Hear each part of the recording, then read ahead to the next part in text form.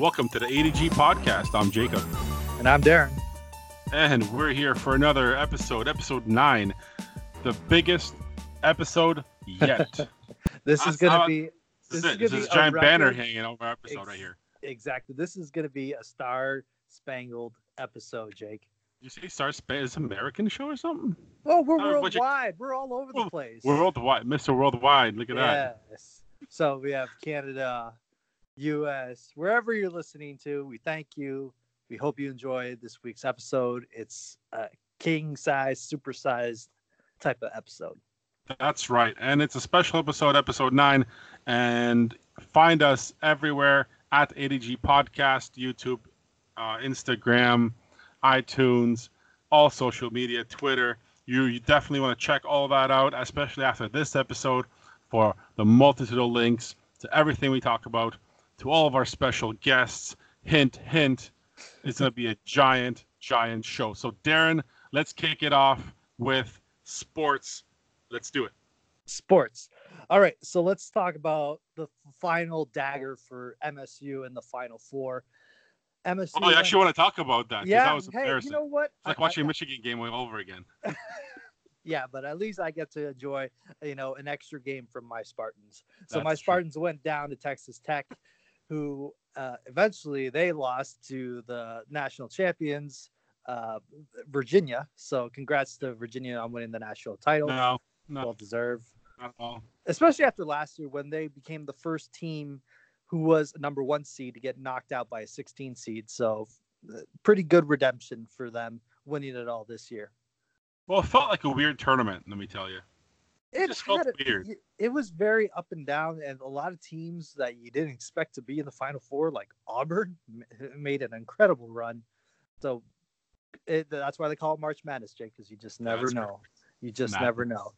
I have to mention them because they just are off to such a hot start. The Detroit Tigers are actually in first place as of right now. They're tied for first place in the Central Division at 7-4.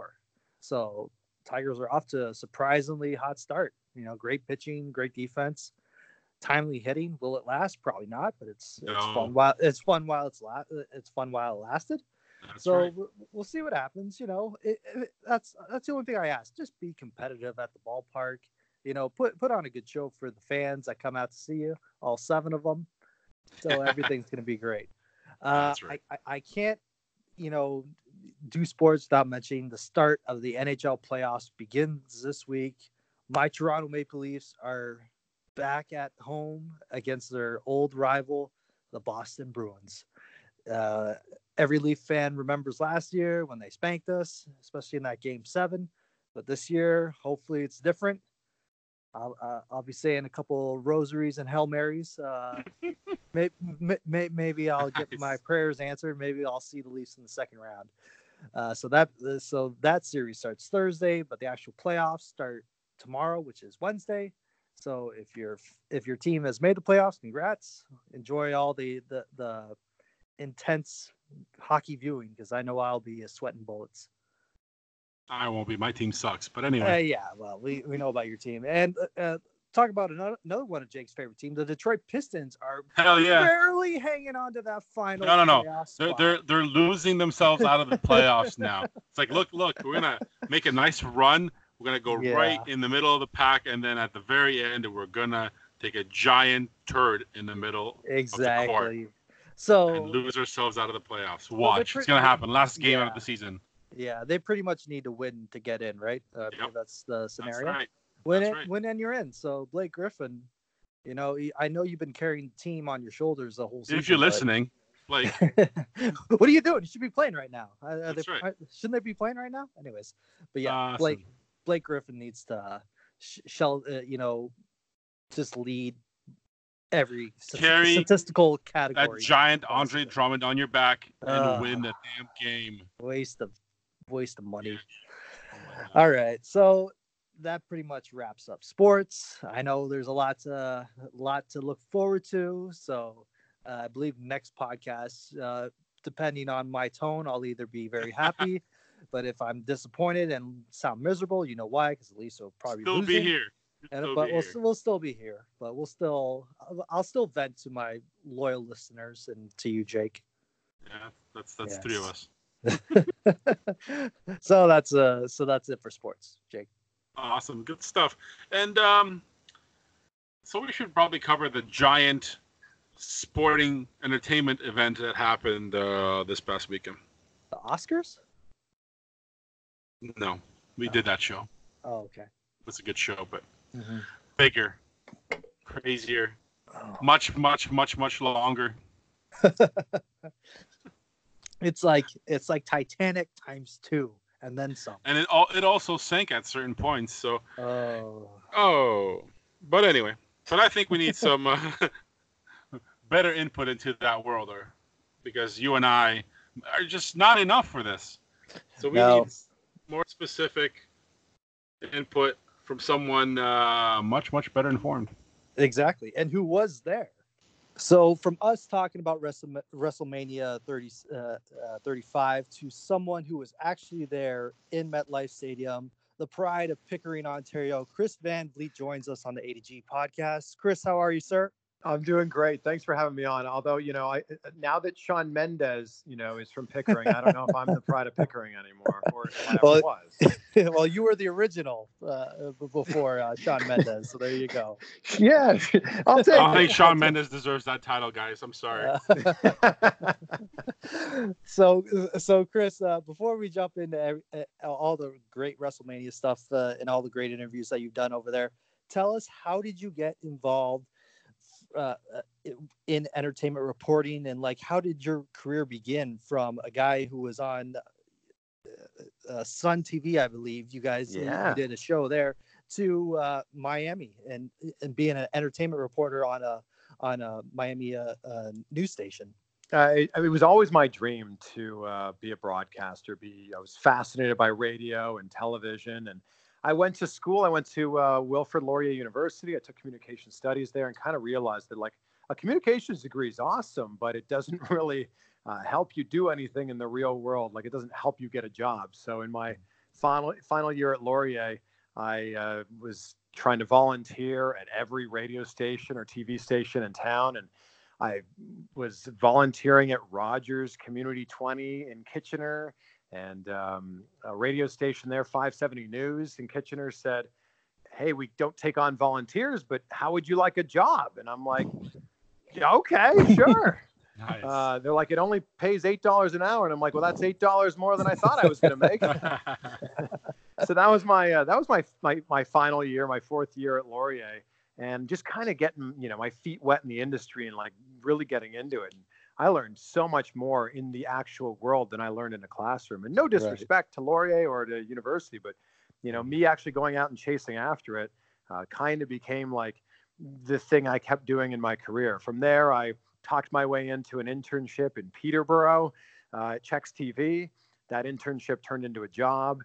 Within 2 weeks, I was on TV in my internship. Wow.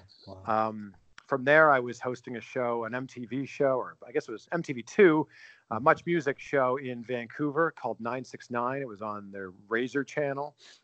It was on Sun TV. And in between the job in Vancouver and the job in Toronto, I got laid off. Our show got canceled. And I was like, well, this sucks, because I was doing the thing I really wanted to do, which was be on TV. And I kept auditioning for jobs and getting in the final 2 and the final 3 and not getting hired.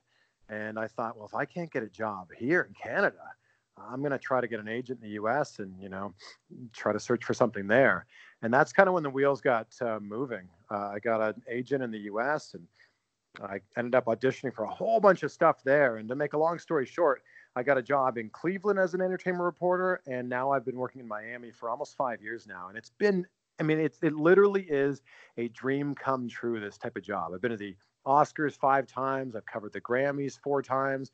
I've been fortunate enough to win some Emmy Awards myself. And as a big wrestling fan, I get some access to be able to talk to some of our favorite superstars. Exactly. Some access is a really big understatement from what we see online. You do an amazing job interviewing everyone, and we will definitely get into that. But I think you're an excellent example of what hands-on experience really can do for someone. Darren and I also have journalism diplomas, and we totally agree with everything you said. And it's a totally amazing story of how you want something, you go out there and do it, get your hands on experience, and look, just like that, a lot of hard work, and you still do an amazing job. No, and thank you very much for that. The job in Vancouver, which was like, that was hosting a national show, and I was 23 years old at the time. I actually lied to get that job. It wasn't like a bad lie. I didn't like say, I worked somewhere I didn't or went to school somewhere I didn't. But I knew the person that was doing the hiring because their name was on the application. And I sent in my stuff. And I didn't hear anything back for a couple of weeks. And I thought, you know what? I think my demo reel is strong enough that I should at least get an interview. So I called up. It was City TV in Vancouver. And I called them up and I said, hi, is Catherine Peterson there? And they said, one moment, please. And I'm like, what? I can't believe this is actually going to work. And she actually answered the phone. And I said, hey, I sent my stuff in 2 weeks ago. Have you had a chance to look at it? And she says, no, we haven't, but we'll get back to you when we do. She sent me a follow-up email, and in that follow-up email was her direct desk line. So I waited another week, and I called her back directly at her desk and said, hey, I'm wondering if you had a chance to look at it. She says, yes, I have. I said, well, great. I'm actually going to be in Vancouver next Thursday, and I would just love a chance to talk to you in person. And that was a total lie. I wasn't actually going to be in Vancouver. It's a 5+ hour flight. I had no money to actually buy this flight. And she goes, well, if you're going to be here, we might as well chat with you. And that it was me showing that initiative and actually putting it out there and making myself available is what got me that job. And without that, I don't know if I'd be here now. So it exactly. So you have to kind of create your own path to get what you really want, especially in this industry. Well, I'm such a firm believer in any industry that if someone is doing something that you want to do, there's no reason that you can't also do that. You need to know that person was in your same situation at some point in time before they became successful. So I'm a big believer in going, look at where they're at, look at where someone that's very successful is at, and work your way backwards, however many steps to where you're currently at. And now you've got a blueprint to get there. Exactly. That's brilliant. That's exactly. Brilliant. Well, that's fantastic because in Windsor, Chris, we have this Mediaplex where a lot of students are getting a hands-on experience in writing, radio, TV, social media, pretty much everything in one. And that's good right there in the classroom. It's all hands-on. It's all that's all that's hands-on. really But pretty much they send them out as you can do it all kind of reporter. You can shoot video, record audio for radio or podcast, write a magazine article, write a full feature article for a story. Is that still the best way to get noticed by these people, or is it something that you have to do? You have to do something so spontaneous that you get noticed. Either have a viral vlog or a YouTube channel with lots of subscribers. I mean, it's certainly shifted. I graduated in 2005. And here we are only 14 years later, and it's shifted so much, even in that time. I think now news stations or just stations in general or wherever you're going to go get hired, they want to see that you're capable of doing the job. And when you're 21, 22 years old and you're graduating from university or college, everybody kind of looks like they can do the job, but doing the job in a classroom is very different from doing a job in the quote unquote real world. I always tell people just the more you can get on camera, the better you're going to be. And now we all walk around with cameras in our pocket. Yes. And that's a complete game changer. So if you can have a YouTube channel or you can put videos on Instagram, doesn't really matter what the content is. Just be a content creator and get stuff out there. Get comfortable with seeing yourself on camera. Get comfortable with, yes, that is what you actually do sound like. You probably don't think you sound like that, but yes, that's how the rest of the world hears you. And yes, you do that funny thing with your lip or your eye or whatever when you're on camera, but it's okay. That's what makes you a human. Yes. That's golden advice, by the way. That's golden advice because we have a lot of journalism students that listen to the podcast from that school because that's where we attended. This is golden advice, everyone. Listen, this is a blueprint. This is amazing. Yeah. So you said like you have to get comfortable with your voice and the way you look on camera. What was the big thing that you had to overcome when finding your style, finding your voice, finding your look in front of the camera? I think the biggest problem for everyone when they're starting out is you don't know how to be yourself on camera. The advice you're given all throughout broadcasting school is just be yourself. Yeah. And that's actually kind of terrible advice, to be honest. Right. What they should be saying is be the most amped up version of yourself, and be the most entertaining version of yourself. Because if you're the yourself that's hanging out eating pizza with your parents at 6 o'clock on a Thursday night, you're probably not very exciting, and that's probably not the person that anyone would want to see on any sort of platform. Right. I would say that just get comfortable with being an amped up, excited version of yourself, and not trying to be someone else as well. I think that I had a big problem with that. You watch all these great broadcasters or these great journalists, and they all have a certain style of, what they do with their voice or the way they, their inflection or something. And it's hard to not fall into that trap of trying to be like those people. The best way you can do it is just repetition. You just have to do it time and time again till you realize. And it probably takes a good year and a half of being on camera all the time to go, oh, wow, that felt really good. And if you're not looking back on stuff that you shot a month or 2 or 3 or 6 months ago and cringing because it's awful compared to what you're doing now, you're not progressing. Wow, you're always a school of broadcasting today. Yes, exactly. So you're always trying to improve yourself in everything you do. So Chris, I gotta ask, trying to merge two things with you creating your own style and your love of wrestling. What was it about wrestling that kind of like drew you into it? Was it the characters? Was it these athletic guys just doing whatever it takes to entertain people?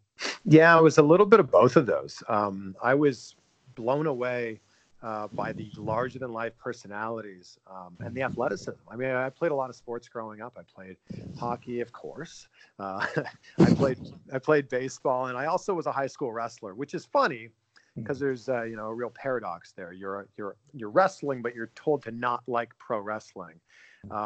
And I actually was, as an amateur wrestler in high school, I was not watching wrestling because it was so vastly different from what we were doing. And then the Attitude Era happened. 97, 98, Austin and McMahon and The Rock and everything else. Yep. And I was so hooked. I watched so much of it. And I think that, in those formidable years, I was in high school that time. So you're 14, 15, 16, 17. And those are the people that are, quote unquote, raising you. Pretty much. It gives you this like obscene amount of confidence because you're seeing these guys on Monday night with this crazy amount of confidence. And that actually really helped me become the person and the grown-up that I am now, seeing that, in those formidable years. Talking about, those wrestlers that pretty much end up raising you while you were watching them, who was that one wrestler that when you got a chance to interview him and talk to him, was life-altering? Like, I can't believe I'm talking to you. I remember watching you while I was in high school. What was that? Who was that one wrestler?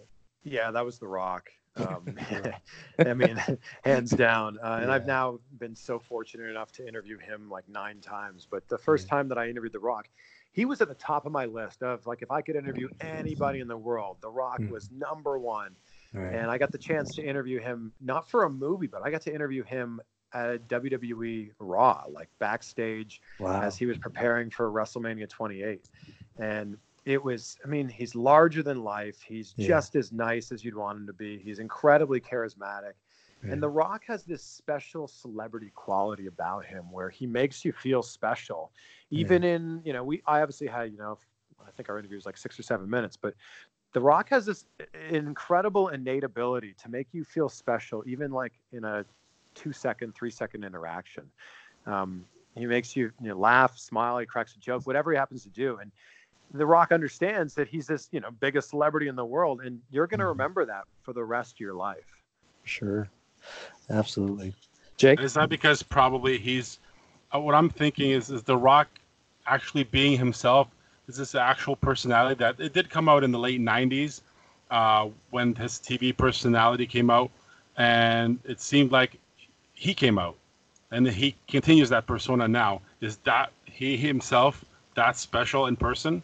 It's just because that's who he is? That's been the interactions that I've always had with him. I mean, he does, hundreds of interviews a day when he's promoting a movie.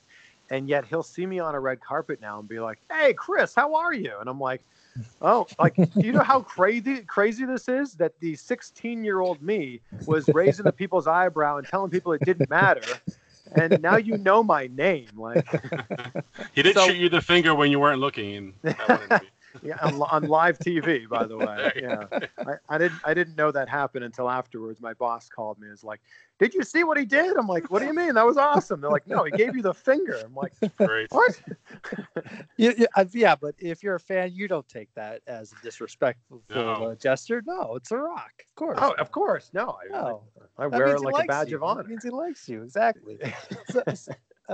So Chris, we were talking before you came on about WrestleMania just happened. 6.5 hours later, it was one of the longest WrestleManias in history that I remember. Give me your thoughts on the event itself. Like, what did you like about it? What you didn't like about it? Just tell all the people that are listening, your thoughts on it. I can certainly understand if you're sitting at home and watching this on the WWE Network, how it can feel like an insanely long event, and it is. Right. Yeah. When you go there in person, though, like you're there. You've blocked off your whole day, or for most people, the whole weekend or week for this. It's the biggest wrestling event of the year, and it should be, everything that it was. I enjoyed it, and I think that kudos to WWE for not running as many vignettes as they had in previous years. And I think that really sped the program up like a ton. Because if you're going to have 15 matches or whatever they had, and all of them had vignettes, and all those vignettes are going to be 3 to 5 minutes long, that's an extra hour right there. Yeah. The crowd was insane during the Kofi Kingston Daniel Bryan match. Oh, yeah. And what I thought was most interesting about that is, Kofi's really only been in this main event spotlight for the last month and a half, 2 months. The crowd doesn't really know what to chant. Like, we've never really done a Kofi Kingston chant. Right. So that's true. It was kind of interesting to see the crowd go from a "Let's go Kofi" to a Kofi Kingston. and like, they hadn't really figured it out. There was also New Day Rocks in there. And I thought that was really interesting to see. I think that the crowd went home happy with the results of pretty much every match, with the exception of the Joe and Ray match, which was far too short. But I understand that Rey Mysterio was working injured. Right. As a whole, I think that if it was as simple as black or white, good or bad, thumbs up or thumbs down, I think that WrestleMania 35 is for sure a thumbs up. Yeah.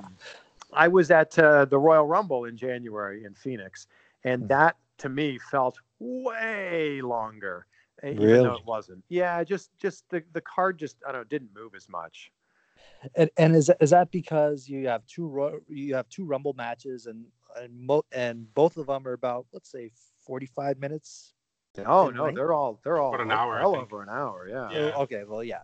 Obviously, yeah, or 45 minutes to an hour. Depends on how quick it goes. So there you go. There's 2 hours on 2 matches right there, plus your other championship matches and singles matches. Match specific, Darren. I have a quick question. Where do you feel that? Now this is going back a bit. The Ronda screwed Ronda at the end of the show, like a New York screw job here that we had. Montreal screw job. I know, but we're doing New York screw job. New York screw job. Okay, Brooklyn. I mean, I would have to think that anything and everything that goes on inside a WWE ring is certainly these days is planned. I don't. Ronda's reaction popping out of that felt like it was a work. So I would have to think that this is going to get factored into storylines at some point, because there's, she obviously popped out of it a little bit, but then immediately started arguing with the referee. And if she had screwed up, I just don't think that that's what would have happened. Okay, yeah, I was thinking the same thing. She could have probably slipped out of the ring and just looked all pissed off or something like that. It kind of a lot of fans online were a little. It was climactic the final moments of that triple threat women's match. Do you agree? Do you agree, Chris? Oh, absolutely. Yeah. In stark contrast to how Brock Lesnar lost the title to Seth Rollins that night, in stark contrast to how Daniel Bryan lost the title to Kofi Kingston. Like, those had massive build-ups. The crowd was right behind it. They were eating out of the palm of their hands. Whereas here, it felt like just a cheap roll-up victory. I don't know. That finish was booked really oddly, in my opinion. Yeah, I think that I don't know. For me as a wrestling fan, I wanted to see it like kind of the same resemblance as Daniel Bryan at WrestleMania 30 with him, Orton, and Batista. That final moments. He has him in a submission, and everyone's on the edge of their seat, seeing if he's gonna tap. That final moment of that aha moment. I think people were kind of robbed of it. Yeah, I agree. And the sad thing, and this happens at WrestleMania so frequently, is when you've got a big match like the Kofi Kingston match, it takes a lot of the energy out of the crowd. And yes, for sure. When this main event doesn't start till close to midnight and doesn't end till after 12:30, it's tough. That crowd's been there, most of them, since I think the doors opened at 3. So you've been there probably all day. If you took the train there, you probably left your hotel at like 1 or 2. And now it's almost 12 hours later. Exactly. To follow up to the last match, do you personally, looking at it, could this be the end of the women's revolution? Because to me, it started at NXT Brooklyn, Sasha Banks, Bayley. But do you think this is where it kind of fades away? Oh, no. Hell no. I think that they're riding this wave, and the publicity that's behind it, like the fact that all these major news outlets are picking up that a women's match was the main event at WrestleMania. This isn't going anywhere. In fact, if anything else, this is going to only get bigger and stronger, as it should.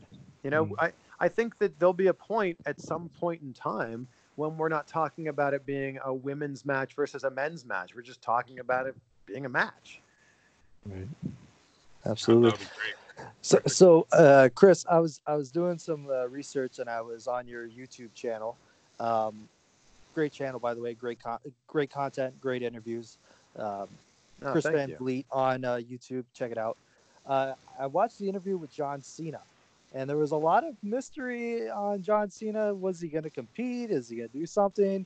Obviously, he came out a throwback John Cena, the whole Thugonomics. Did you have? Did he give you any inside info, maybe off the record, or that was pretty? No. I mean, what you didn't see on camera was maybe 5 seconds before the interview, where he was walking up and said, "Oh, there you guys are. I didn't see you."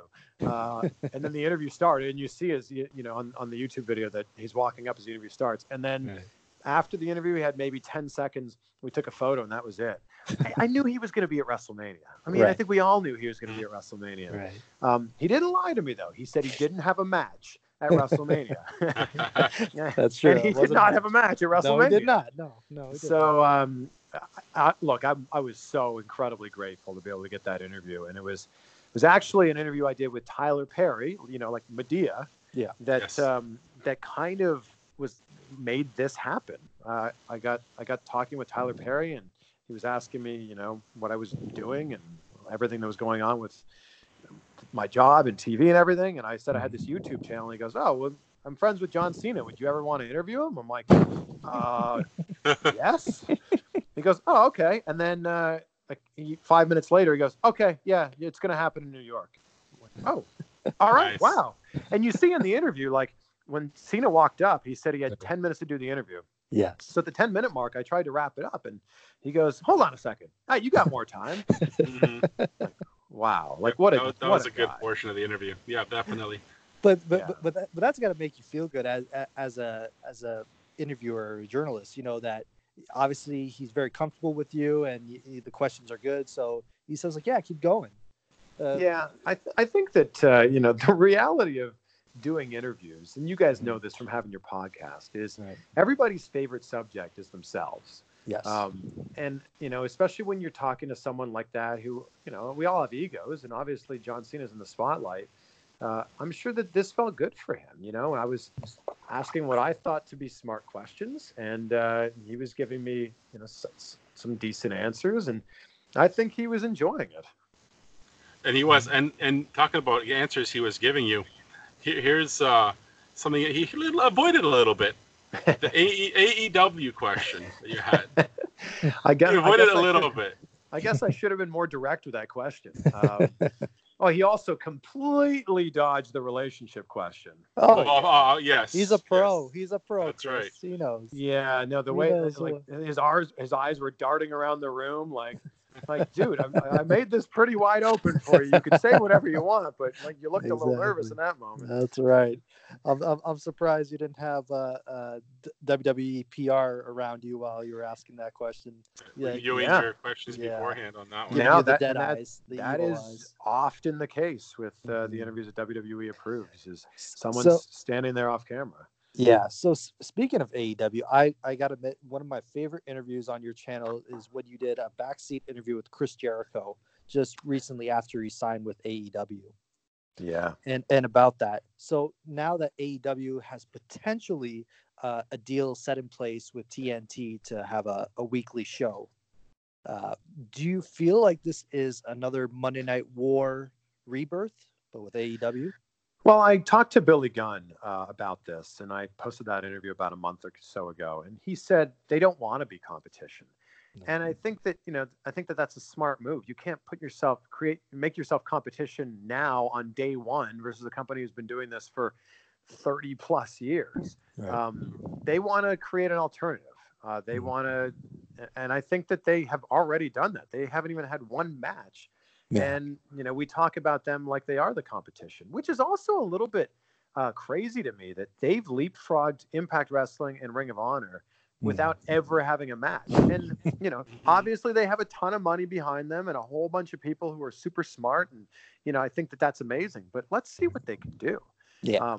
I've been saying this for the last couple of months that if and when they announce that TV deal, it needs to be on a network that people have actually heard of. And the fact that it's going to be on a great network like this, that's a game changer. Because if this was going to be on, I think Impact Wrestling's on a channel called Destination America, which I've never heard of, and they were also on a channel called Pop TV, which I had also never heard of.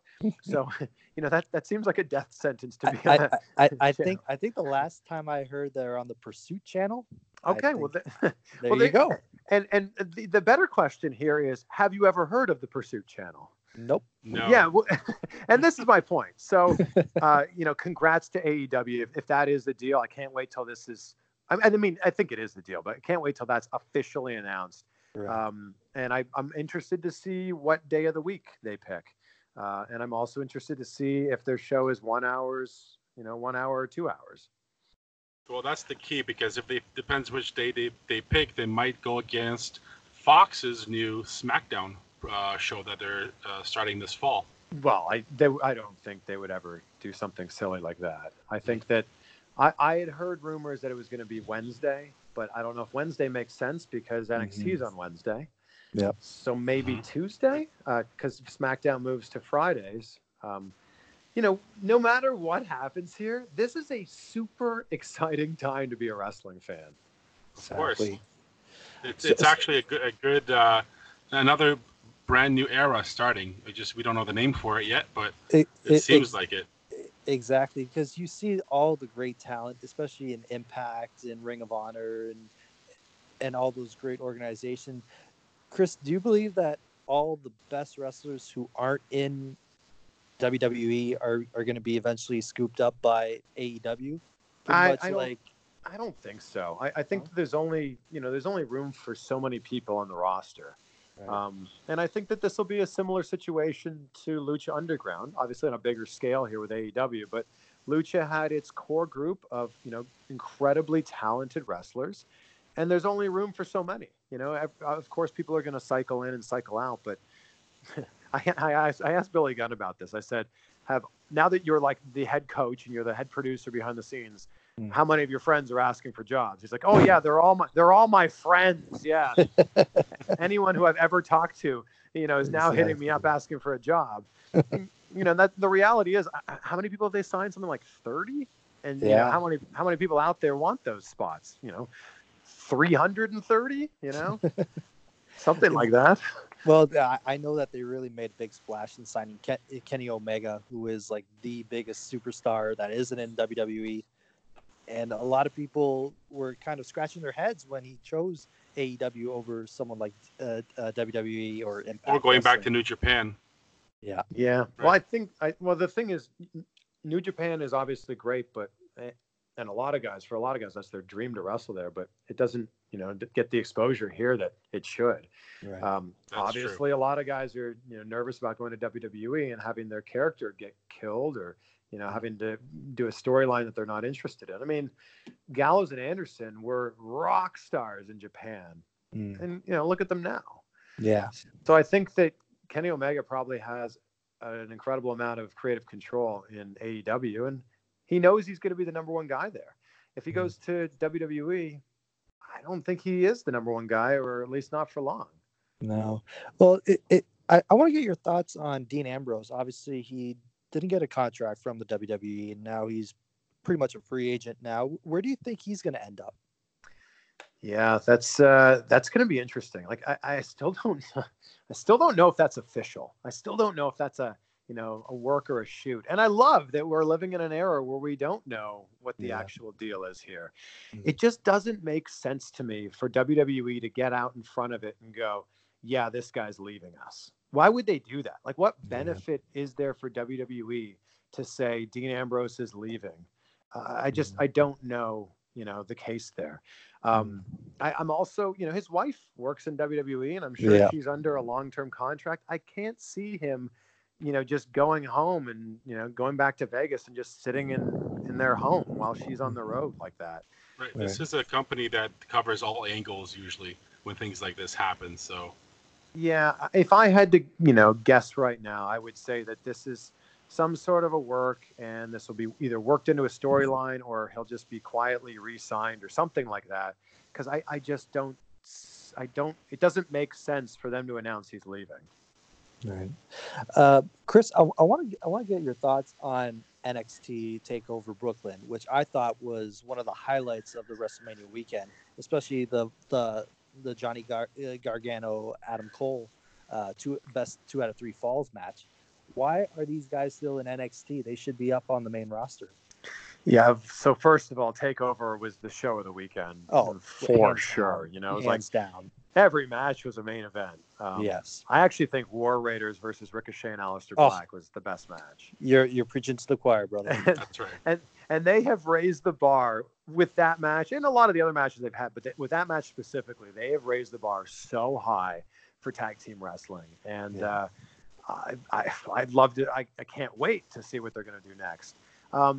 I interviewed Johnny on Sunday, 2 days after he won the championship, and he's been a friend of mine for years, since I lived in Cleveland, and I was a ring announcer for him at an independent wrestling company in Cleveland. And Johnny will tell you straight up that NXT is the main roster.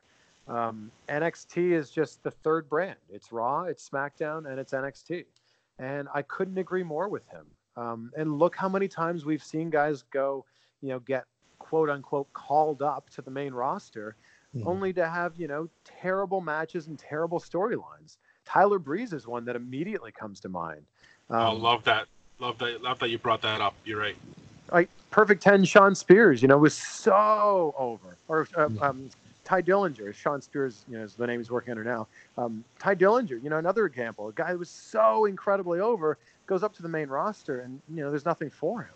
So I think that, if I'm being selfish as a fan, I want Johnny to stay in NXT as long as he possibly can. Do you see like the only way that they would consider going up to the main roster? Let's say if Monday Night Raw or SmackDown, one of their top players is out for long term injury wise, that's where like, okay, I'll go up to the main roster for 6 months or whatever, and work a storyline until that other person is medically cleared to go. Well, the thing we haven't seen is guys getting called up and then going back to NXT. I mean, we've seen a little bit of crossover. Obviously, Johnny and Tommaso were on Raw and SmackDown for a week. Aleister Black and Ricochet are still on the main rosters. But the thing, it's kind of the kiss of death if you're really good at NXT and you get called up to Raw or SmackDown and you don't succeed there. They just kind of go, well, they didn't succeed. That's it. They don't ever send you back to NXT. So unfortunately, I just don't think that that's a scenario that they're entertaining. No, and going off of that a little bit, just to round out this whole WrestleMania thing.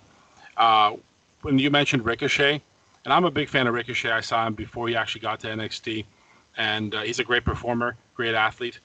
Now, was his entrance at WrestleMania as quiet as it sounded on TV? The fan reaction? No. Oh, that's weird. It felt really weird to me because he's great. I love him. I haven't watched back WrestleMania, but no, he got a big pop in person.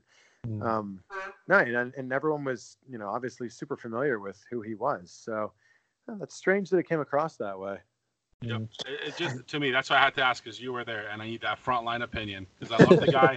I wish him the best. He's a great athlete. I was one of the 80,000 there. Yeah. There you go. Chris, last thing I want to touch on was obviously the Hall of Fame induction ceremony for the WWE.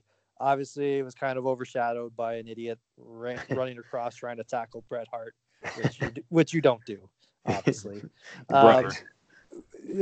All those great, well-deserving WWE superstars taking their place in the Hall of Fame. Who do you want to see next, and who do you think deserves to be in the Hall of Fame? There's a ton of people that should be in that will probably never get to go in, like Chris Benoit, Owen Hart. Yeah. I think that next up we should be seeing. Well, The Rock will obviously go in at some point. Right. Undertaker, maybe that'll be next year, or the year after. I think I actually just posted an interview with Rob Van Dam, and he talked about it. Rob Van Dam is for sure going to be in the Hall of Fame. Right. He's just signed with Impact Wrestling, so who knows how long that contract is. But Rob Van Dam will be in there. I think that Eric Bischoff should be in there. Wow. Yes. Wow. That's Eric good Bischoff call. absolutely needs to be in there. But it's funny, when I asked Bischoff about that, he said he doesn't think he'd ever be in it. He actually scoffed at it. He's like, oh, no, of course. No, I won't be in there. And I'm like, dude, you're a great mind. Vince Russo should be in the WWF WWE Hall of Fame. Yes. Well, you brought up, Bischoff definitely. If it wasn't for him, half the things that we have right now wouldn't exist. How can you put the NWO in without the guy who created the NWO? That's exactly. Correct. 100%. Exactly.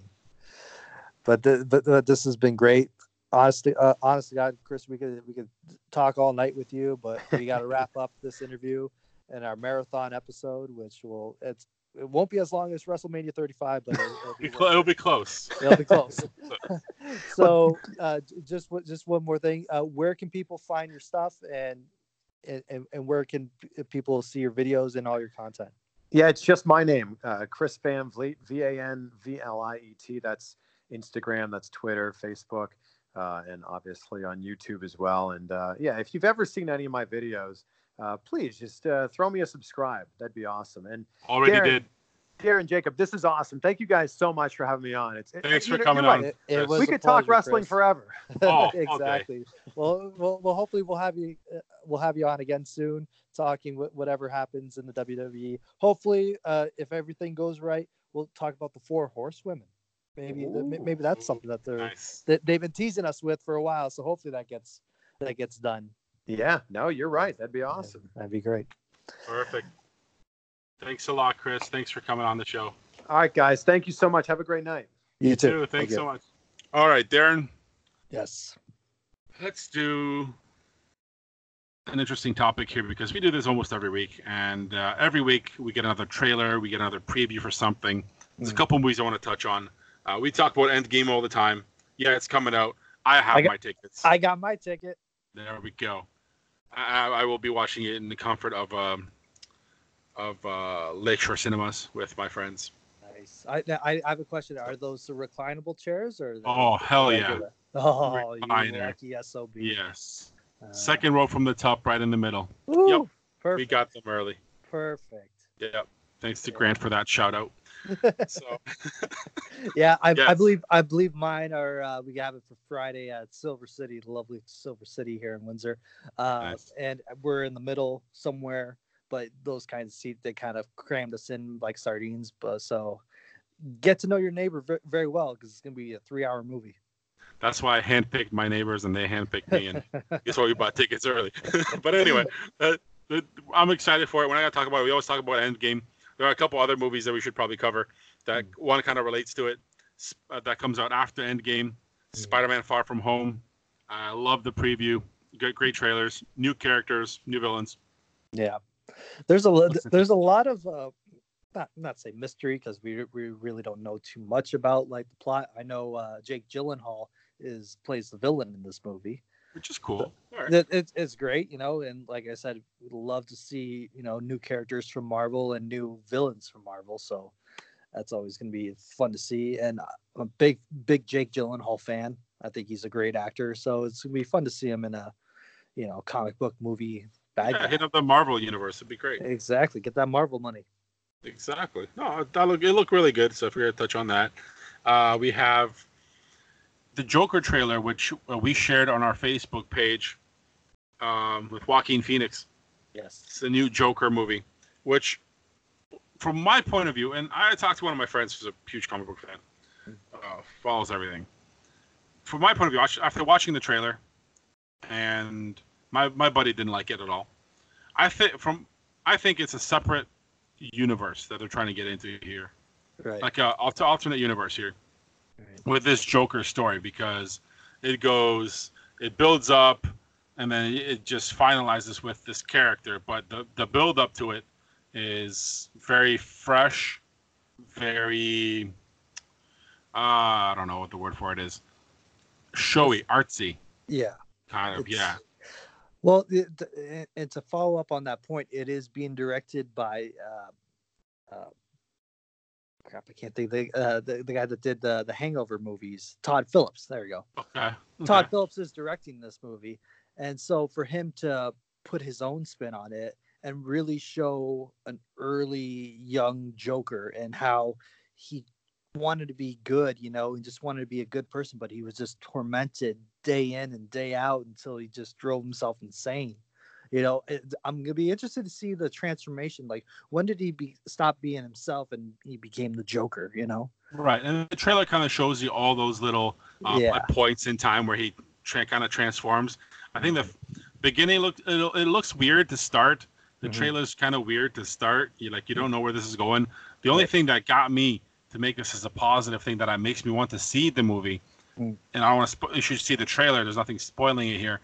The trailer, the very last few seconds of the trailer, when he's in full character, looks amazing, and I think that's what's going to bring people in to watch this movie. Because when Joaquin Phoenix, I don't know if it would be my choice to play Joker, but at the end of this trailer, it's like it looks like a good choice.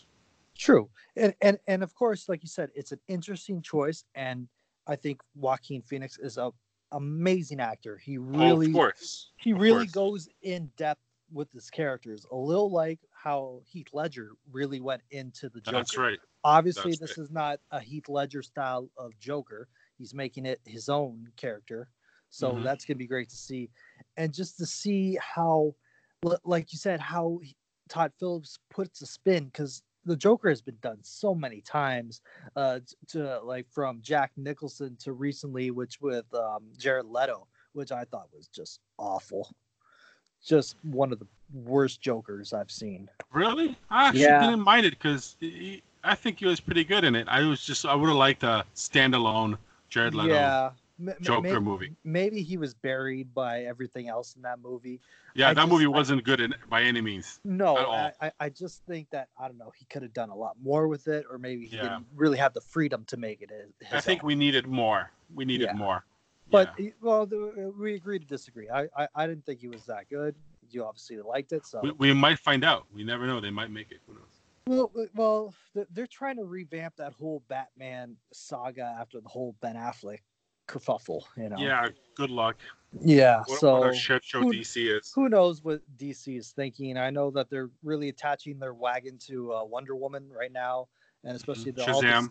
Shazam with all the success of Aquaman 2. So they have a couple of irons in the fire. So it's gonna be interesting to see what they do with the whole Batman saga when if it ever comes out. Good. Now there's another movie. Now that we're kind of in not everybody's into heroes and villains and all those other movies, but on a scarier note, and one of my buddies sent me this trailer for a movie called Brightburn. And before I even saw it, my friend told me like a little backstory of what this might be about. And after I watched the trailer, I have to agree a little bit. Now, this movie might reach both audiences for superhero movies and horror movies, because this is not affiliated with any comic book, DC or Marvel or anything. But what it looks like, what the story seems to be, is Superman-like being coming to Earth and becoming evil. So like a supernatural human being coming to Earth and becoming evil. Now, might sound stupid in theory, but they put it into a horror type of plot where he does some scary shit. Now, we're going to post a link of the trailer on our Facebook page, and you got to check it out. It's really well done. Loved it. Scary. I think it's a great idea because you don't have to be a giant comic book company, to put out these types of movies. It's scary. It's innovative. It's creative. I think it's going to be a big hit. If it's not going to make that much money, if we can help out, make it like a little underground thing and it gets a lot of viewers, it actually looks like a really good movie. I might be wrong, but hopefully I'm not. When it comes out, we'll find out. But it looks like a really good movie called Brightburn, and we'll share that trailer on our page. Awesome. Check that out. So from movies, we are going to transition to this week's music. All right, so joining me today on the ADG podcast for our music feature for this week is one of the 3 group members of Voyce Memos, an independent band that we're going to feature today. It's Richard Borger. How are you today, sir? Good, Jacob. How are you doing? I'm doing excellent. Really looking forward to this interview because you know what? I watched your brand new single. I watched the video for Division, but we're going to talk about that in a little bit. So I really want to know, there's a trio of you guys for Voyce Memos. There's 3 of you. And how did you and the other 2 group members come together? Yeah, so it basically started that I was very interested in music production. So we all, at the time when we met, worked full-time engineering jobs actually in Houston. And I started getting that itch of, man, is this really what I want to do? And kind of started toying around with different ideas of what I like to do. I like to run, I like to rock climb, and I really love music. And music was a thing that just kind of kept sticking. So I decided to start investing in building up my own home studio, which I have now. I built it up all by myself. I did have a mentorship with another Houston local artist and producer. His name's John Allen Stevens. If you haven't checked him out, he's also an awesome artist and producer. Produced for people like the Suffers and some other big names. So nice. That's awesome. Yeah, definitely. He's a great mentor. So I learned a lot from him, and I, after doing all that for about 9 months, almost a year, into 2018 last year, started making my own music. Thought it was really going to be more of a solo type of thing. As I got further along into it, I just thought, okay, maybe I'll have some features of some people coming in and helping me make some of this music. But I met Stephen Mokulis first through some other mutual friends, and he said he was a drummer. Started just coming out and jamming. We started playing together. I play bass and guitar and a bunch of other things, with multi-instrumentalist. But he was playing drums, and we were just jamming out and starting to make a couple songs. And then around June of last year, maybe even closer to May, I met Akash Gupta, who is the other main collaborator and multi-instrumentalist. And after we met, we just started jamming a lot together and realizing that we could make some pretty cool sounds. He's got a lot more jazz background, really loves Daft Punk. I have a little bit of indie rock, Death Cab, Grizzly Bear, Tame Impala sort of vibe that I like to go for sometimes. And Steven's just an all-around kind of drummer, was in drumline growing up and other things like that. And when we combined a lot of our styles together, we started getting this kind of interesting indie rock fusion of sorts, jazz and all sorts of stuff. So, right. Yeah, and you can hear it in your music. Yeah, you can definitely hear those styles between the three of you.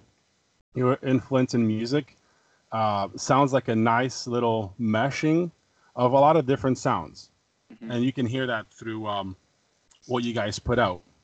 And we'll, again, when we play that single in a little bit, we're gonna hear it. But the name Voice Memos is very clever. How'd you guys come up with it? Man, I think I get it, but I'm not sure. Right. It is as straightforward as where you think it came from, but the way it got there in the first place was I initially, like I mentioned, was kind of thinking I was going to do my own solo artist. I had my own solo name that I thought I was going to roll with, and it was all fine and dandy. It didn't really ring any bells in my heart, but I was like, okay, I'll just roll with this. But as soon as I got comfortable and as I started collaborating with Steven and Akash, it was kind of pretty much apparent right away that this was going to be a group, and we were going to have a band. And I was like, yeah, we're not going to go under my solo name that I had intentionally rolled with. But really, can we get a scoop? What was the name? Yeah, it was it was Rich Eyes. Which, okay.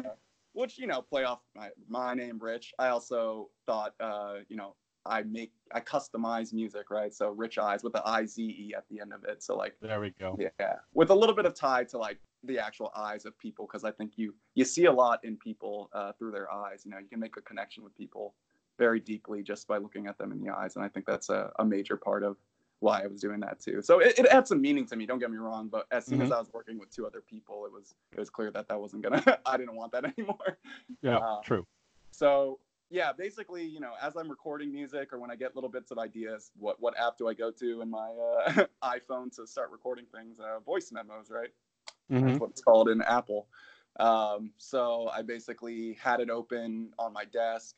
I'm talking with Akash over the phone, and we're like, yeah, what would we call ourselves? I don't really know. And I'm just looking around my studio for inspiration. What's is it soundboard? No, that's just, what am I thinking? And I look at my phone and the app is open. I'm like, what about Voice Memos? First comment is like, well, I don't hate it, and it just sort of grew on us. And then I was like, yeah, but I don't know if I want to keep it with the I in there. That doesn't feel like I'm just going to be copying the Apple app. And the Voy idea, the VOY, kind of came from, the Spanish to go and movement. So it was like, why don't we just change it with the Y, kind of give this sort of flowy movement to it, to go again in Spanish, or I go is Voy in Spanish. So yeah, it was kind of the combination of that idea mixed with the app itself, and kind of that being the platform with which we kind of get a lot of our ideas on the first take, right? I open up Voice Memos and I record my voice. I record an acoustic guitar track or something, and a lot of music starts at that point. So it's kind of cool. No, it is. I love that brainstorming, that development of ideas. That's what music. That's what drives you, right? That's great. Now I did hear your first single called "Division." Cool. From the upcoming album, which we'll talk about after we talk about this song, and I loved it. I really did, and not because it's a. And I explain why. I explain a lot of things. So let me explain it. This song, it's got a saxophone solo, which for anybody that knows, I'm a fan of all music genres. That is something rare nowadays. Okay. You used a lot of fresh sounds in this song. You can technically hear a lot of different genres in it, and it's another level of musical storytelling. Not only in the video, which is great, really nicely done, by the way. The video is great. And shout out to directed by Ghost for that. He helped make it. Exactly you can see it. That's pro work. That's awesome. For sure. Really nice scenery. And from what I can tell, looks like a relationship song. Yep, for sure. Oh, nice. All right. But the music itself is just really there. It really is there because it's unique. It's unique because it combines a lot of different genres. For someone like me who listens to pretty much everything, you can hear different genres that you guys put putting your own efforts into. And you see I slipped in the relationship song in there. So what inspired you guys to come up with that, the first track here? Yeah. Full honesty, the first time we started making this track, we were actually working on another track, the second song in the album called Quixotic, which, when the album comes out on the 19th, you'll hear, and looking for some key tones that we wanted to put behind it, some pads. And for a long time, the working title of this Division song was Pads, because we had found just such a nice synth sound, that the opening synth sound and the synth sound that goes throughout the whole song, and just thought it was such a clean, nice background ambience for the whole thing. It really just created that kind of atmosphere we wanted to be in for this song. So it was only later that once we started putting the lyrics to it that it became Division. But yeah, it was the drive, I think, when I was making the lyrics and kind of writing them down, came from, this idea that, one of the main lines in the song is, if you ride out there tonight, don't come around here tomorrow. That's right. And that really is almost as clear cut as it can be, but it's that idea that, if you go out there, and that the video really tells that story, right, too, is if you, right. If you and I'm not thinking that's those lyrics are in the hook, right? Yeah, exactly. Yes. If you go out looking for that other thing that you think might be better, I mean, first of all, I might not be here that next day. You might, things might have changed by the time you come, running back to it. So that was kind of the main idea from it. And we just, when that vocal line kind of stuck with it, that was the main kind of idea that was driven behind it. But obviously in the beginning, with the kind of first verse part coming in, it hits a lot on just the pain and the feeling of that, that kind of first initial, pain of someone leaving, and, leaving you for what they think is going to be something better, whether it be another type of life or another person or whatever it might be. So it was kind of, hitting on that heartstring of kind of the pain of that at first, but then also rising above and saying, you know what, I'm better than that. And if someone is going to think that they got something better to go find, by all means go on, but I'm not going to be here that next day. It's perfect. Like I said, it's another level of musical storytelling, and I'm a big fan of it. And I think our ADG audience is going to be a big fan of it. So what we're going to do right now is we're going to play it for everybody. Cool. So this is Division by Voyce Memos, right here on the ADG podcast.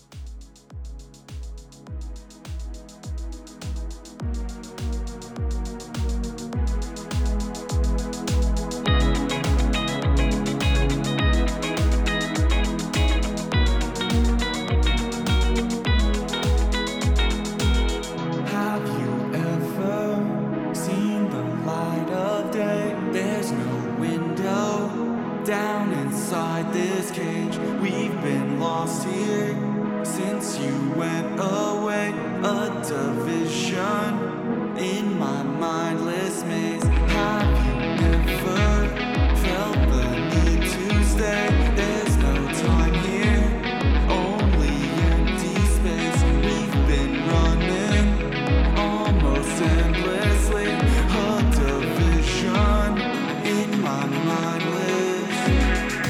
Right out here tonight, don't come around here tomorrow. Right out here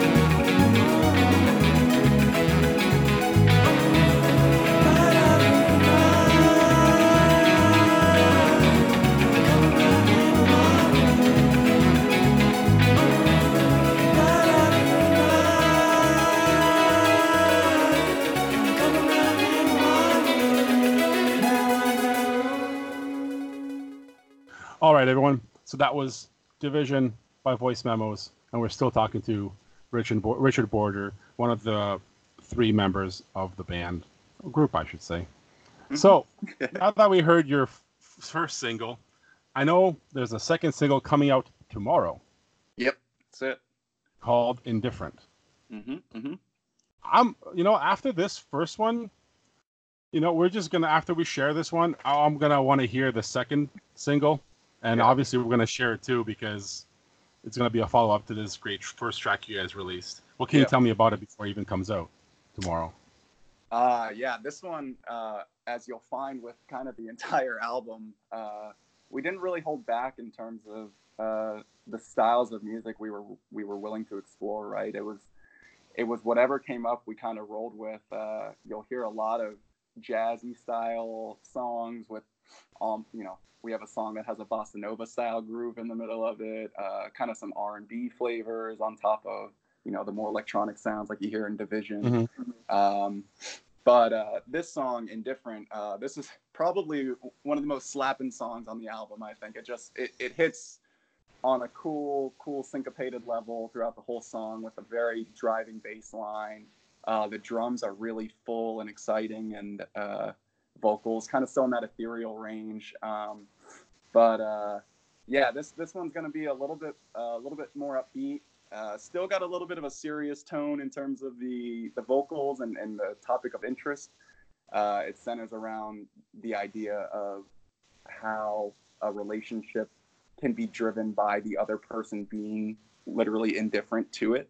I think a lot of, as you read, if you read into relationships or read some books about it sometimes, or read other people's anecdotes about it, they talk about how sometimes someone starts liking you more when you start being indifferent to it. Exactly that. And it kind of centers around that idea and how that's a common occurrence in relationships. So it centers around that idea, but man, it is a driving, fun, upbeat sort of song. And like you mentioned, it comes out on the 12th tomorrow. So tomorrow. Yep. Well, we're ready. We're excited. We're definitely gonna look forward to that. So now that we're kind of talking about the future a little bit, I know your album for Voice Memos, Catching Me in Stride, is coming April 19th. So that's next Friday. Mm-hmm. So you've mentioned some of the things about the album, how the 13 tracks on it will have a different sound throughout the album. What else can you tell me about the release date? Is there anything else coming out before that, or anything particular we should be looking for on the album besides listening to all 13 tracks? Anything that will catch our ear right away when we listen to them? Again, I mean, like I mentioned, there's a wide range of styles, so I think people will find something to connect to on this album in one way or another, whether they're a fan of EDM, whether they're a fan of rock, alternative, indie rock, more jazzy styles and tones, a little bit of R&B. There's some really beautiful acoustic moments on it as well, I think. Perfect. I think again, people from a relationship aspect and the lyrics and what's going on in that level, on top of the various tones and styles that we managed to get on there, I think everybody will find something to connect to on it. So I'm really excited for that aspect. We're working on getting kind of live performances squared away. Got some obviously logistical issues with main collaborator being in Boston. Right. And you and I were just talking about that a little bit before we started the show. So right. What can you tell me about that? Because now I was going to ask about you guys touring and having some live dates, because we definitely want to share that with our ADG listeners. So what's the main logistical issues that you guys are having? Right. So when we started this whole kind of project and started really making music a lot together as a group, we had about 2 to 3 months together before the other main collaborator, Akash, went off to Harvard Business School. So we're based in Houston, me and Steven, and Akash went off to Boston to go do this, big schooling thing. And it's good for him and happy. Oh, yeah. It does make it a little hard. We kind of have a postal service thing going on where we're sending stuff via email and talking over obviously we have a little bit of technology advanced since then. We can FaceTime audio and there's pretty good quality there. So we use that a lot to continue working on things, but it's really we do a lot of individual effort to make some pretty good starting beats and starting sounds, and we'll send them to each other and just add on top of it together as a collective group. And it's a really cool way to make music, because you start with something and you think you want it one way, and they come over the top of it with something else that you weren't really expecting. And it's it's very interesting, because then I think that's what really melds the styles together. And then when the other person hears it, they're just like, what? Where did you come up with that? You know? Oh, So definitely. that's You're growing really something, exciting. right? It's Yeah, great. for That's sure. awesome. For sure. Perfect. So as far as tour dates go, yeah, we haven't quite set any yet. We've spent a lot of time doing the production side of this, and the logistical challenges have made it hard to do any practicing. So I'm in the midst of getting some additional performers to help make this whole thing happen the way I want to live. I think I wouldn't want to do as much, over the top recorded versions of it, as I'd like to have the full instrumentation on stage as best as possible. Right. So finding the people to do that is a bit challenging, and we've got some other events coming up in the future that are pushing it back a little bit. But I'm hoping in the next 2 to 3 months, maybe sometime in the summer here, we'll have the means to kind of start playing a few shows around the Houston area at least, and then maybe even the Boston area where Akasha is located. So, well, we would definitely want to hear about it. Yeah. So before we go now, Richard, where can everyone find you? What are your socials? Because I know we'll link everything on our socials to where we can find your music, to your YouTube and all that other stuff. But give everyone listening right now some ideas where you guys are, YouTube or Facebook or Instagram, anywhere else. What are your hashtags? So our main website is voicememos.com, VOYCE memos. If you're going to look at us on Facebook, it's also Voice Memos Facebook page, so same spelling. On Instagram, you got voice_memos for the Instagram tag. And those are really the main spots you'll find us at.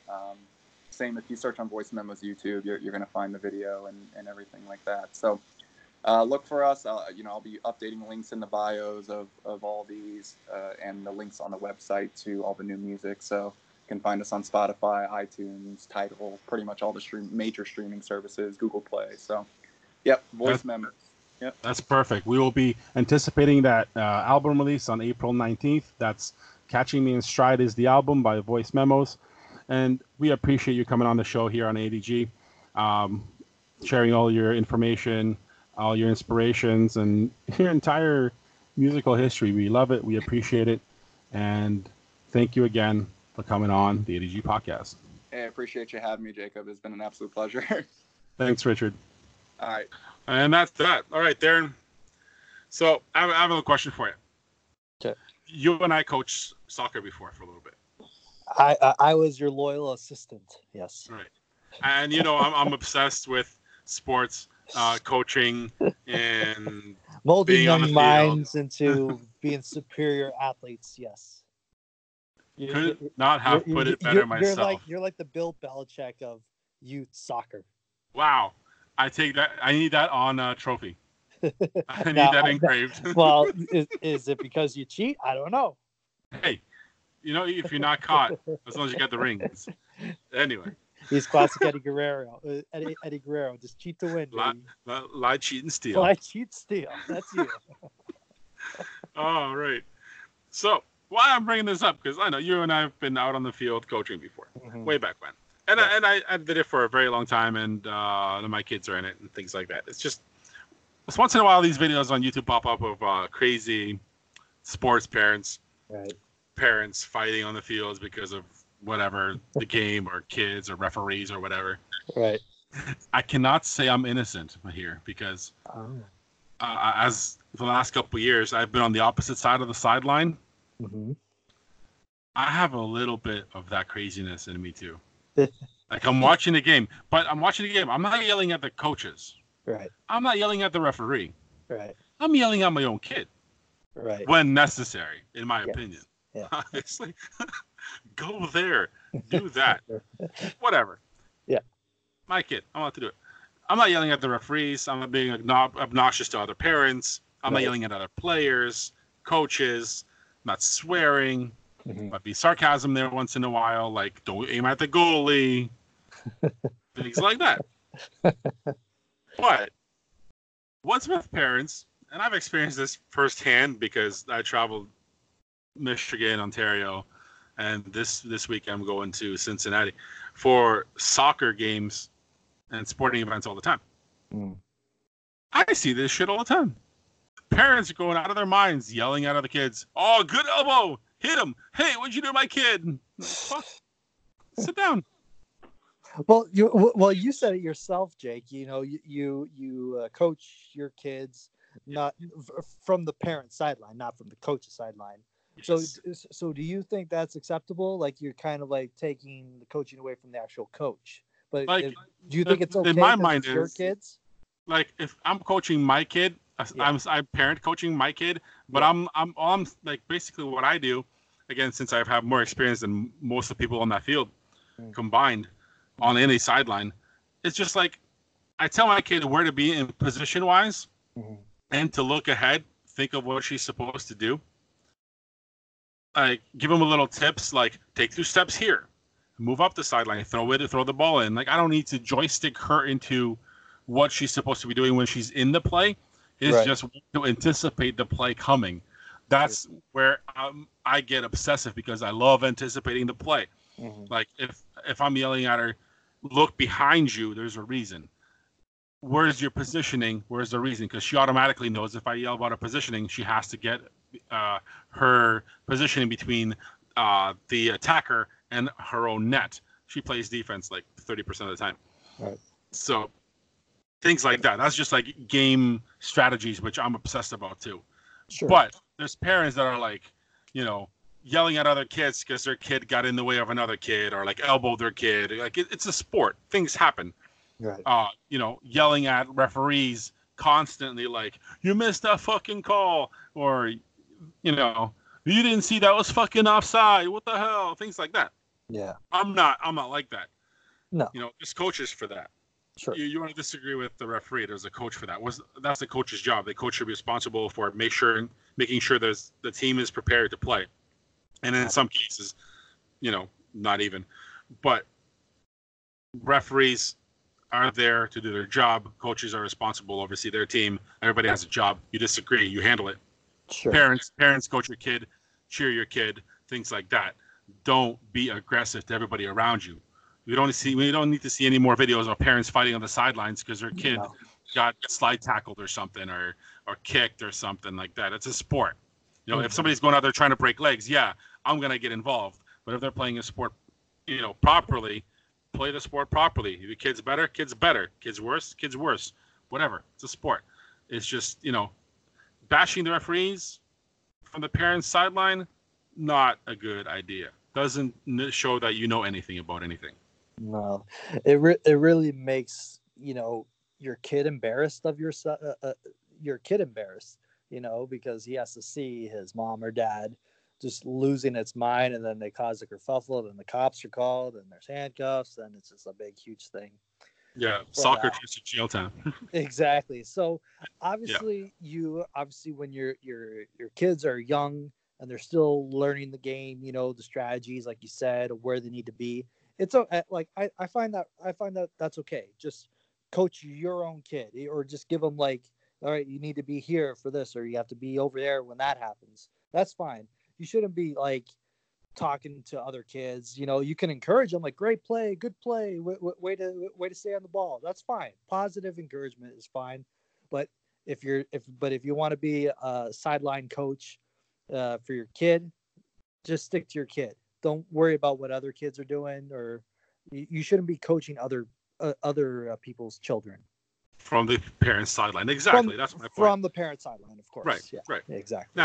Now, from the coaching point of view, like you see these YouTube videos of like basketball parents fighting and or football people rushing the field to fight a referee for a blown call. Yeah. This shit happens. It's a sport. Nobody's perfect. Yeah. If they're a shitty referee, which you do get, you know what? Now you know. You learn. You should have a coach that's good enough. If you have a coach that's good, the coach should adapt to the game plan. You shouldn't have a coach at any age level that sits there that just watches the game and expects the kids to know things that expects the referee to do his job properly and any player at any level to do everything perfect. No, you should watch and monitor the game. Your job is to coach. You coach. And then you deal with the issues. You should be able to deal with any issues. Now, with that, I have a confession to make. Okay. I've been kicked off the field by a referee before. I think I've been ejected from a game. I think I was there when that happened. I don't know, but I don't know. I remember this one time because he sent you out to the parking lot. Yes, you had to go stand in the parking lot, and it was me and the other assistant coach that had to finish the game. That's great. Oh, glad you remember that. That was one of the highlights of our coaching career together. Awesome. Is that Jake just lost it as this referee, probably just some kid in high school just trying to make $20. Very, very old man walking in the center circle of the field, and then this old 80-year-old man was supposed to see the sideline on the other side of the field. No, this guy fucking walked in the circle in the middle of the field and called calls from that. And this is a full-size soccer field we're talking about here. So I can't even see the sidelines. And I'm 6'3" with decent eyesight. And this 70-year-old man's supposed to see it from the middle of the field, just walking in a circle when the game's playing around him. Fuck that. No, yeah, and then I get kicked out. Let it go, Jake. Let it go. Let it go. No, damn it. This was like 15 years ago. It's like it's happened yesterday. You're still pissed off about it. I feel the pain. No, it's the only time, actually. That was the only time I got kicked out. Yeah, absolutely. Wow, that's fantastic. It wasn't that bad. No, it wasn't that bad. I just never, he did it so subtly. He did it so subtle, though. It's who remembers this vividly, Darren? No, because come on, it's not every day I get to witness, one of my friends / head coach get ejected, from an actual game when there's exciting. It was sudden. He was like, out. Get out of here. I like if you're gonna do it, make it official. Throw a chair or something. Do a classic Bobby Knight. If you want to make it real, make it real. Shit, I'm glad you remember that. That's awesome. Yeah. I can't believe you brought that up because I was gonna say should I bring that up, but no, I'm glad you did. Oh yeah, no, we're keeping this interesting. Yes. So with all that, I'll be posting some stuff this weekend on hopefully Jake not getting ejected. I have not been ejected as a parent yet. As a sideline parent, no. My road to coaching is slowly coming back, but I have not been ejected as a parent yet. Does your wife keep you in check when you start to get a little heated? Yes. Yes. Well, I'm glad that she's a sane one in that relationship. Oh, of course. Like you didn't know. No, yeah. Like I get a little upset because I watch the game. I like to do things my way, especially in a sport that I know inside out, like basketball too. But I know basketball inside out. But I love soccer, and again, I still have my licenses and all that. I love the sport, and I hate when I could do something better. But anyway, that's not the point. And this is going to lead into a perfect top 5. Top 5. Top 5. Let's get it. All right, so my top 5 today has to do with kids and sports. And this is just my personal opinion, so don't sue me. Don't Google articles. I really don't give a shit. I don't like your opinion. This is mine and Darren's show. So, sometimes. It's our show, damn it. ADG podcast. So, top 5 this week. 5 sports I think children should start playing early in their early ages, as soon as they can. I think they're most beneficial. We'll start with number 5. This might be the oddball of them. That's why it's number 5. I think kids should bike as soon as they possibly can. Biking is a great, great sport. Yep. See, a lot of people don't think of it as a sport. They just think as a recreational activity, right? That's right. So, but there's so many things. There's, the BMX and the mountain biking and all that stuff. Yep. And I know people that, who are vigilant when it comes to biking and like with triathletes, where bike is a big part. So to street racers. Street racers. So especially when you're young, you have all this energy and all this endurance build up, and you just need to burn it off. Biking's a great option. That's why it's my number 5. It's awesome. Mm. All right, number 4. And this is something I just played yesterday and today. Basketball. I think basketball is a good sport. It a lot of hand and eye coordination. Yep. And it's should be bigger than it really is. To me, it's one of my favorite sports to play because I'm actually good at it. Well, I being think. 6'3" that you are, Yeah. you know, And that I get helps. smashed on like I did last time I played some 1-on-1. You know, never bet a college kid that you can take him 1-on-1 on a game to 10. The game ends at 3. Yeah, And that's done. Yeah. Yeah, pretty much. But- Yeah, go ahead.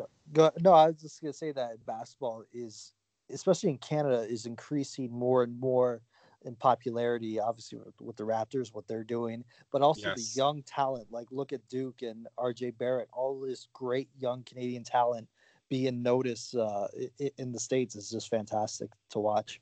That's right. And Michigan has had the Canadian players last couple of years. Exactly. So- Brisbakis is another Canadian. Yep. Yeah, and he's a freshman at Michigan. That's right. It's a good sport. Now, number 3. Again, that's one of the oddball, but gymnastics, I think, should be an early on type of sport kids should be thrown into. For if any reason, but for the stretching and the balancing, because that will get you through any other sport you will do later on in life. I've never done gymnastics, but those who come from gymnastic programs into other sports are so much better in shape, less prone to injury. Yep. So I definitely recommend gymnastics for kids to start off. Exactly. I remember because I happened to have the opportunity to talk with Olympic gold medalist gymnastic Nadia Comaneci last year when she was in town at the Westby Awards, and she was telling me like when she started, doing gymnastics, she was only like 12 years old, and how she became an Olympic champion at such a young age. She said it gave her a lot of focus and discipline when learning gymnastics at that young age. So that's I think that's more important than anything else. When you teach a kid is discipline and patience. That all comes with learning a sport like gymnastics. Exactly, and that's why it's my number 3. I think it's pretty important. Number 2, swimming. Yes. And both my kids are in this right now. And swimming, just not even for the basic survival skills of treading water. You should know how to swim. There's so much water around us. Not even for the recreational uses, but for the emergency uses of swimming. Yeah, for sure. I think swimming is pretty important. I love swimming. And it's just works all your muscles. It's a good workout. Yep. So that's swimming number 2. And he gets us to what number 1 is. Badminton. Close. That's one of the other only sports that I'm pretty good at. Badminton. Ping pong. I'm terrible at it. No. Oh, Soccer. I love a good ping pong match. Soccer is my number 1 sport. There's a shocker. I know, right? Well, it gives you the foot skills, balance skills, foot-eye coordination. If you're a goalie, hand-eye coordination. But it gives you that team building also. It's not a one-person sport. You have a full team. You have to do anything. You have to have support of your teammates, and if done properly, if the coach is right, your team communicates and builds trust and builds teamwork and character. So soccer is my number 1 sport for many, many, many reasons. Look at Coach Jake just motivating on the sidelines. He's got signs like "Play like a champion today." There's no I in team. But there isn't a win. But there isn't win. And if you lose, you're walking home.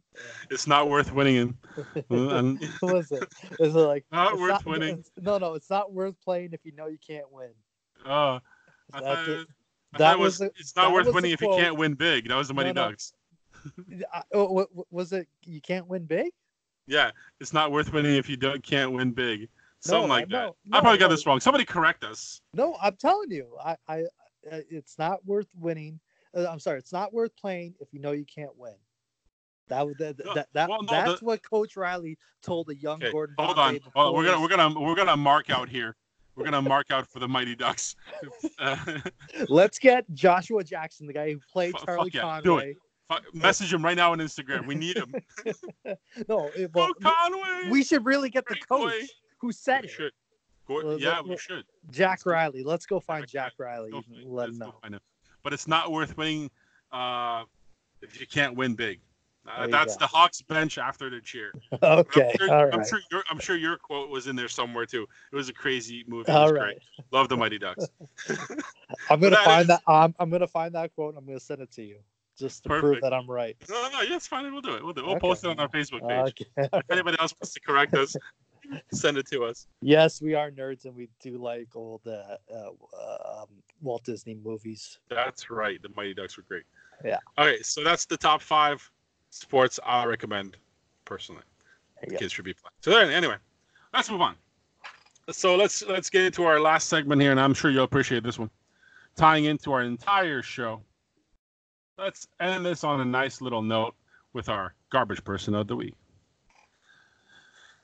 Now, no surprise to anybody who's listened to the show today and who's seen WrestleMania this weekend or the WWE Hall of Fame ceremony. And if you're anywhere near any of this on social media, you saw what happened to one of the greats, Bret the Hitman Hart, at the Hall of Fame ceremony, being inducted into the WWE Hall of Fame, was tackled by a guy who just ran into the ring, bypassed security. How? I have no idea. He bypassed security and tackled a man who had a heart attack already in his life, who had a stroke. Bret Hart's not in good shape. No. It's not a guy you want to tackle through the ground, just out of nowhere. But this guy, his name is Zachary Madison of Lincoln, Nebraska, climbed into the bypass security and tackled Bret the Hitman Hart, who was standing next to his niece, I want to say. Yep. Natalia, who is also a wrestler. Yep. And then fucking chaos. As soon as I saw this video on Instagram this weekend, I was like, what the fuck? Who in their right mind would charge a ring surrounded by hundreds of wrestlers? Obviously, well, you can kind of say the same thing. Why do people run across the field during a football game? Right. Was he drunk? Was he stoned? Don't know. But it's a bad look on the security at a WWE. It is. Right. An event. Yeah. Because when you do that, he was better off just keep on running. Yes. He's not gonna. He wasn't gonna get run far across anyway. the cameras and keep on running, because the worst they can do is just tackle you, and then if they catch you, he seemed pretty fast to get to the stage in the first place. Yes, but I gotta give a shout out to after they all corralled this guy and pulled him out of the ring, Dash Wilder from the Revival tag team calmly, was on the side of him, just gives him a great big uppercut right to the face that really dropped him. The guy went down. Exactly. It dropped him for like those who don't follow, exactly. Now, those who don't follow wrestling, right. Those who don't follow wrestling, and don't know what happens when you jump into the ring or attack a wrestler in the middle of a show. Beat. Right. Now, the rule is allegedly, and I am just assuming here, wink, wink, this is what happens from many other sources. Right. If you're dumb enough to get into the ring, they will literally beat the fuck out of you. They have a rule. That's what happens. And doesn't matter if there's a match going on or a speech going on. If you get into the ring, you're officially become an opponent, and they will beat the shit out of you. Even with this guy having some MMA background, he got into a ring and they destroyed him. Exactly. Now he was lucky the cops actually got to, because there was a lot of cops in this event. They got to him quickly. Because what usually happens at an event, they drag you to the back, and on your way to the cops, they beat the shit out of you even more. Yes. You lucky bastard. You lucky bastard. You're still the garbage person of the week.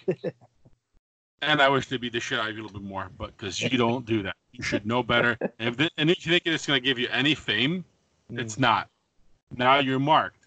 Anytime you're anywhere near a wrestling ring, you attack one of the greats. Doesn't matter what company, no one's going to want you. You're going to be banned from every building, and if they see you, I'm pretty sure you're getting your ass beat again. Well, according to reports, he is banned from all WWE future events. They have his mugshot. They know he'll never step foot in a place. And he's also being brought up on assault charges, which clearly was an assault. That's right.